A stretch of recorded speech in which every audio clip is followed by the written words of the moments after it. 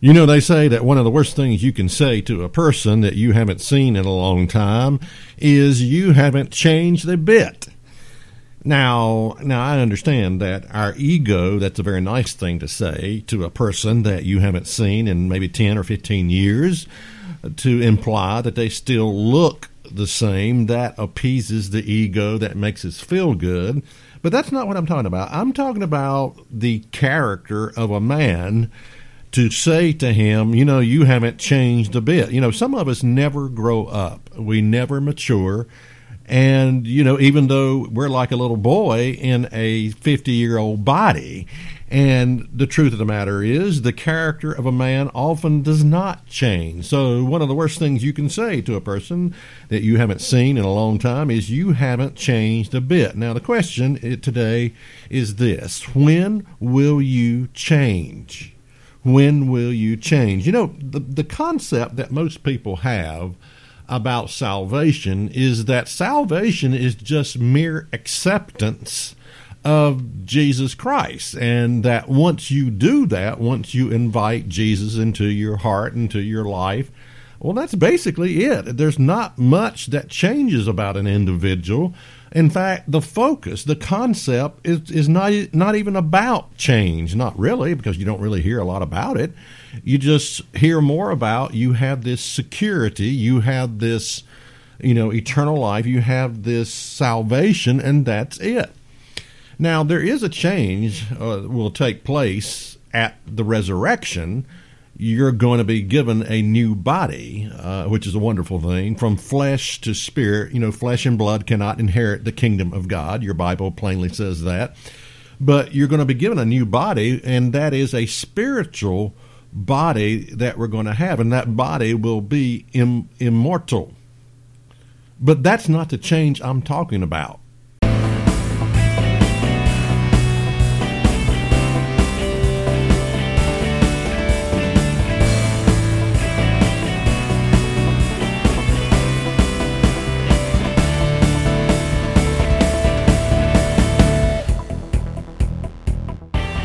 Is That Really in the Bible? Presents the teaching ministry of David Freeman. The change that I am talking about is this: when does the character of a man change? You know, people are waiting on you to change. Your wife is waiting on you to change, your husband, your co-workers, and God is waiting on you to change. So the question that we're going to deal with today is, when do we get around to changing the character of a man? When do we develop the character God wants us to have? When does that process take place? Now, it may come as a surprise to you that there are some things that God cannot do. Or maybe I should say God refuses to do. And that is, God cannot instantaneously create godly character in a man. It takes a process to create character within a man. It is indeed a process. Now, and I think a lot of people overlook this. They don't understand the importance of transformation, the importance of true conversion. And that's sort of what I'm talking about, is true conversion.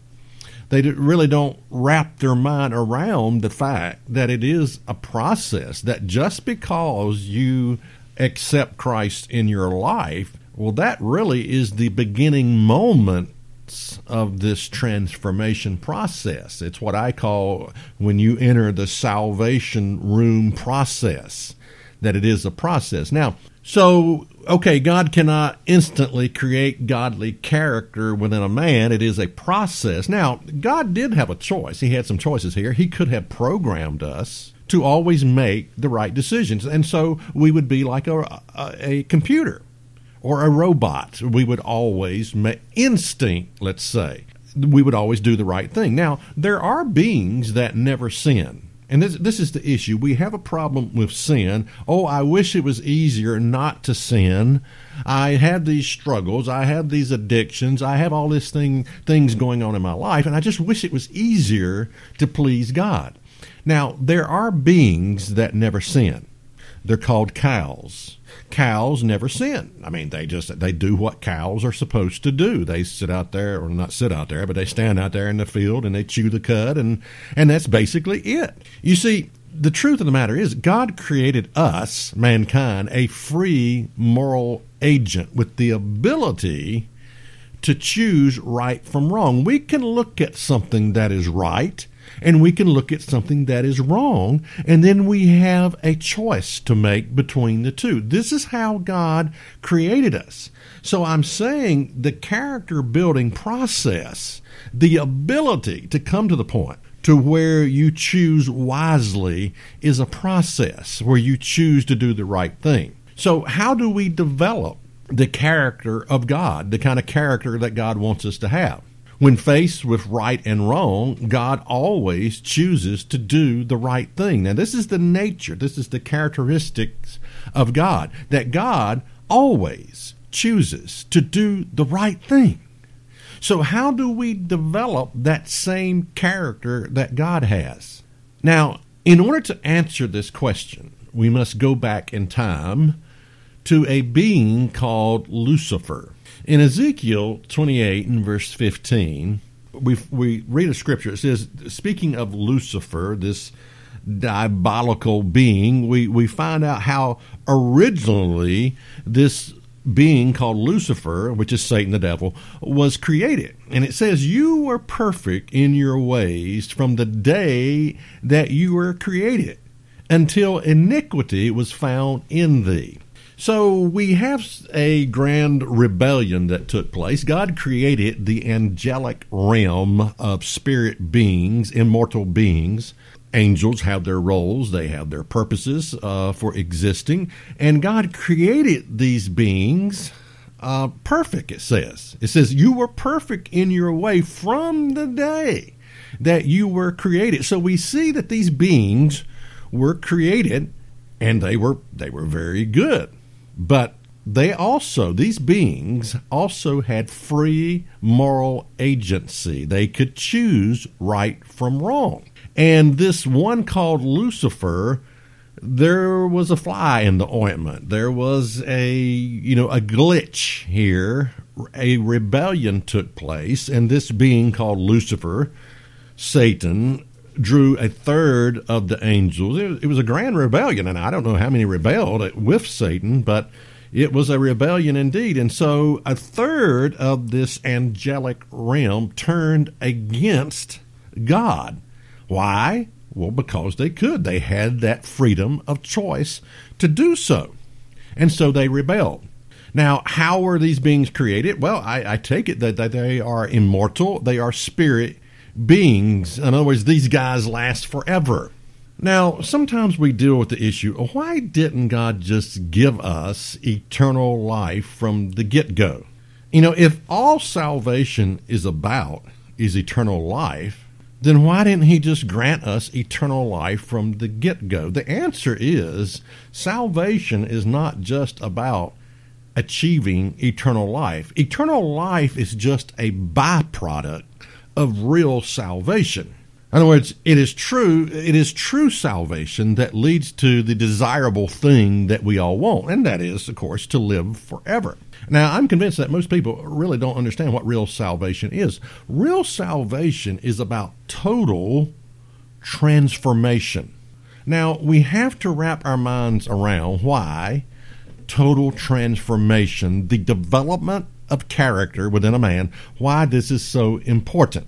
The conversion process, why this is so important. We have to understand why total transformation is so important. Now, we're dealing with the question, when will you change? Okay, now let's deal with reality here. Why is total transformation so important? Suppose you were to grant Adolf Hitler eternal life. Suppose God granted Adolf Hitler eternal life. Well, how could he? I mean, this insane, crazed man was hell-bent on creating a superior race of people, and by, annihilating a lot of people that he thought was inferior. Well, that kind of anger, that kind of hatred, that kind of diabolical way of thinking, you can't grant someone like that eternal life because they'll just mess the whole world up. You know what I mean? They'll just mess it all up.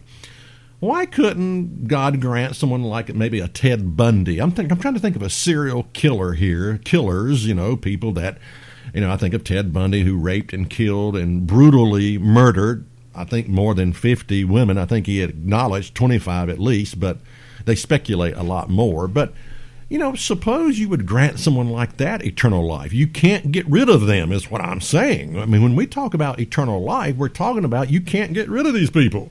They exist forever. Well, the answer to this question is very simplistic. I mean, you already have the answer. Is why these people could not be granted eternal life is because they have to first change. That would be your answer. And you're absolutely right. Yes, they have to first change the character of the man. They have to be totally converted, total transformation, where they are no longer the monster that they became, in this earthly existence, the monster that, Ted Bundy, he talked about becoming a monster. And he said that the combination of pornography and the slasher movies, that when that wedding took place of these two diabolical forces, one was pornography, the other was these slasher movies, these horror movies that you see where parts are being cut off and people are brutally being murdered. He said when those two forces came together, something snapped inside of him and he became a monster.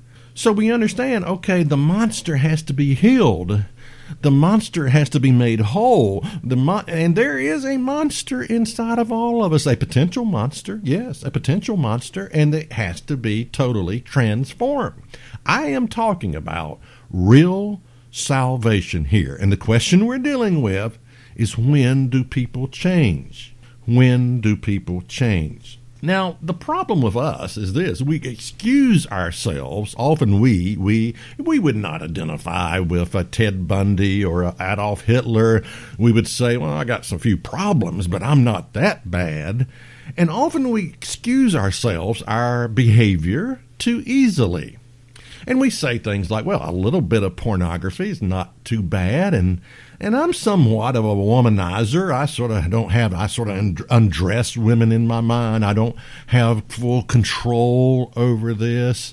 Maybe I lie a little bit when it's not desirable, but when it gets me out of a lot of trouble, I will tell a lie. I have some anger issues. Yes, I realize that.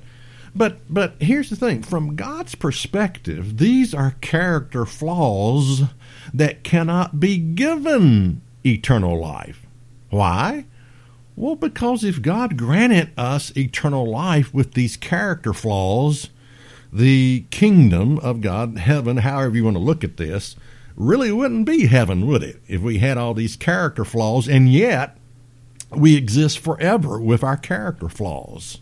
Why is total transformation so important? Now, I don't want to say that, this is sort of tough, that God can learn things. We sort of think, okay, God knows it all. God understands. He knows before I make a decision what I'm going to do. I don't quite agree with that. I think God knows what you're going to do when you do it. And God directs our lives in the direction he wants us to go. But anyway, it's sort of troubling here for me to say, okay, that God could learn things through experience. But in Hebrews 5 and verse 8, we read that though he were a son, now we're speaking of Jesus, the Son of God, one of the members of the God family that became flesh and blood and died for our sins. It says, though he were a son, yet learned he obedience by the things which he suffered. So we see God in the flesh is actually able to learn things, and he learned obedience by the things that he suffered. So we might say, well, at least that member of the family of God could learn while he was in the flesh. Well, what I'm saying is this. There was a time when these beings were created, these angels were created, immortal beings, without the character test. In other words, God created them immortal, spirit beings, yet without the character test. And I take it that God would never again repeat this experience. Like I said, a third of these angels rebelled. They were created free moral agent. They could choose to do the wrong thing, and that's exactly what a third of them did. They chose poorly. So from that point, the character test had to come first. Okay, and this is where you and I come in at. This is where we human beings come in at. We are created, God has created us mortal, subject to death, and if we fail the character test, ultimately, if we fail this test completely, we can be put out of our misery. So the difference is, a huge difference between beings that were created immortal, like the angelic realm, and beings like us who have been created mortal. But my point I'm trying to make is, with us, the character test has to come first. In other words, from God's perspective, let's call this person, let's give him my spirit, and let's build the godly character that is needed. Let's totally transform this person by the Spirit, by the leadership of the Holy Spirit. Let's make this person a new creature in Christ, a new person. Let's change that monster inside of him, and let's totally convert it. Let's do a total makeover here. So how do we get to the point where we are like God? Now, what does it mean to be like God? Well, God can look at something that's right and that's wrong, and he always chooses to do the right thing. Here's the thing. You are not truly free unless you are free to do the wrong thing. True freedom always involves two opposite choices. If you can only choose one thing to do the right thing, you're not free. If you can only choose one thing to always do the wrong thing, then you're not truly free. True freedom involves the ability to look at two opposite choices, good and bad, and to make a decision that I am going to do the right thing or I'm going to do the wrong thing. Now, I can just hear a lot of people saying, well, I wish it was easier than that. Okay, you want it easier, then maybe you could be a cow. Maybe God should have created you a cow, because cows never sin. They always do what they're supposed to do, and that is chew the cud and stand out in the field and eat grass. That's okay. Anyway, now, here's the thing.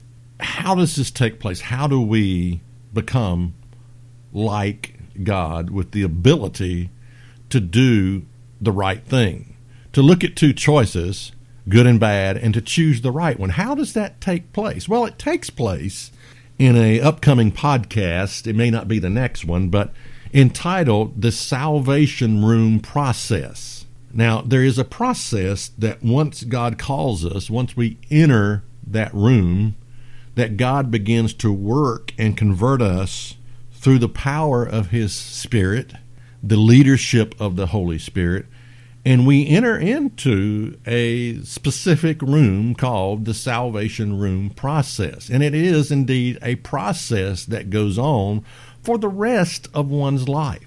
Now, a lot of people don't know about the holy days of God, but there's a holy day called the Feast of Unleavened Bread.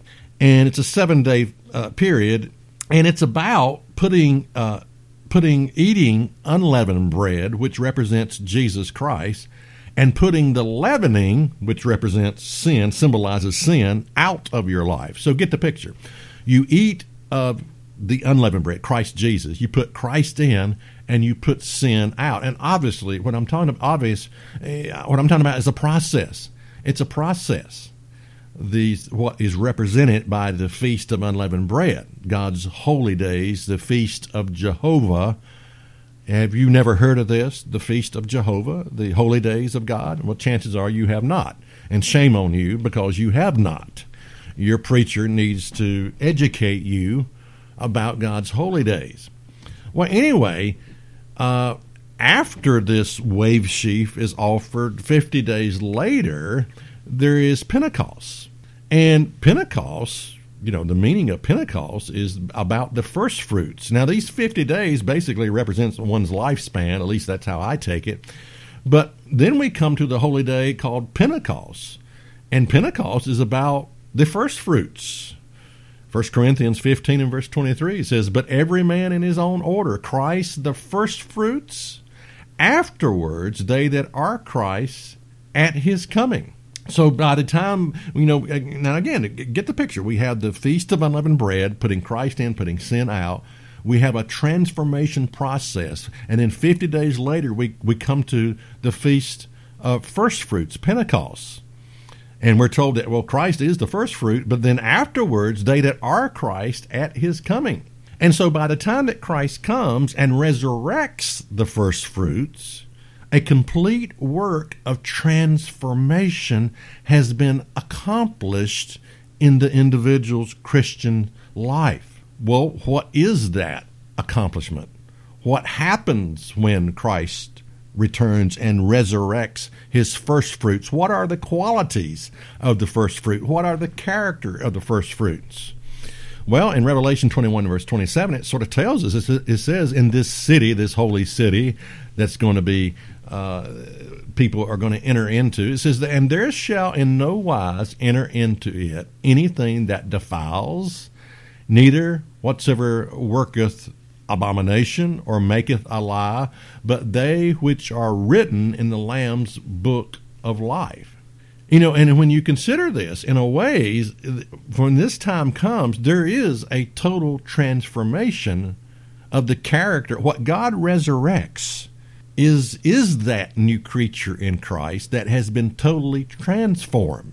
In a way, these people are very much like God. They can look at something that is right and they can look at something that is wrong, and they choose to do the right thing. And we sort of come to the end of this, of what is so very important for us to understand, and that is real salvation is a process of total transformation. Now, we all know that when Christ returns, the first thing that he does when he returns is to resurrect the saints. Now, question, what does the word saint mean to you? Does it mean, think about it. I think we're all familiar with that word, what it actually means to be a saint. But this is who God is going to resurrect in the first resurrection. Are the saints losers? Are the saints a pack of duds? Are the saints practicing sinners? Are the saints those who have failed to overcome their sins? Well, no, of course not. A saint is a saint. A saint is a person who has the godly characteristics that God wants that person to have, that has been built through that transformation process, that has been built through in the salvation room process over a lifespan. This person has actually been an overcomer and has developed the kind of character that God wants. In other words, in Revelation 2 and verse 11, it says this, it says, he that has an ear to hear, let him hear what the Spirit says unto the churches. He that overcometh shall not be hurt of the second death. Now, this is a fascinating scripture, and I was looking at it recently, and I thought, okay, this is great. He that overcometh shall not be hurt of the second death. Now, what about those who fail to overcome their shortcomings, their sins, their addictions, or whatever you want to talk about? Well, what happens to those? Well, actually, they can be hurt by the second death. Now, what is this second death? It is appointed unto all men to die once. We all have to die this physical death that we all dread, and we want to hold on to life, but we all have to physically die, this death, the first death. But what is this about a second death? Well, the second death is a death where you cease to exist. It is the total destruction of you. You are no more in the second death. And the second death is something you don't want to have anything to do with this second death. So we're dealing with the subject, when do we change? What excuse are you using not to be a winner? That word, he that overcometh shall not be hurt of the second death. The word overcometh means to the winners, to the winners. Yes, that's what the word means. So when do we change? Well, the answer is if God has called you, if God has placed His Spirit upon you, inside of you, if you are led by the leadership of the Holy Spirit, if you are part of the first fruits that God is calling, today is the day that you change. Today is your day of salvation.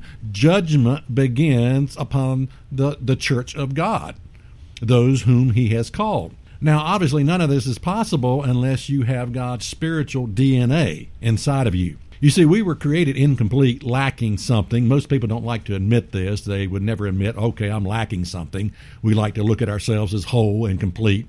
But truth of the matter is, you were created incomplete, lacking something. All we've got to solve our spiritual problem is a physical mind and body, unless you have God's spiritual DNA. And that's why God's spiritual DNA is so very important, so that you can know the difference between right and wrong. I mean, let's think about how can we know what is right and what is wrong, and how can we have the desire and power to choose that which is right? There is only one answer to this problem, and that is to receive God's spiritual DNA. And so what's the results of having God's Spirit? Over a lifetime, you are to be an overcomer. You know, Jesus' expectation. He said to a woman at the well, He said, "Go and sin no more. Go and sin no more." This is what God expects of us, and that is to be an overcomer, to be real winners, to be a real winner at life, to have the very nature and character of God living on the inside. Okay, I'm David Freeman with Is That Really in the Bible? This has been Podcast 103. Be sure and go online to isthatreallyinthebible.net, .com, .org, and check out the scripture references to this program under the podcast tab. Next time, we're going to be talking about, and you don't want to miss this program, the salvation room process, exactly what goes on in that room when God calls you. For more information, check us out online at isthatreallyinthebible.net. Listen to the podcast, watch the weekly program, worship with us on our weekly Sabbath service, and be sure to visit our free bookstore. Again, the website is isthatreallyinthebible.net.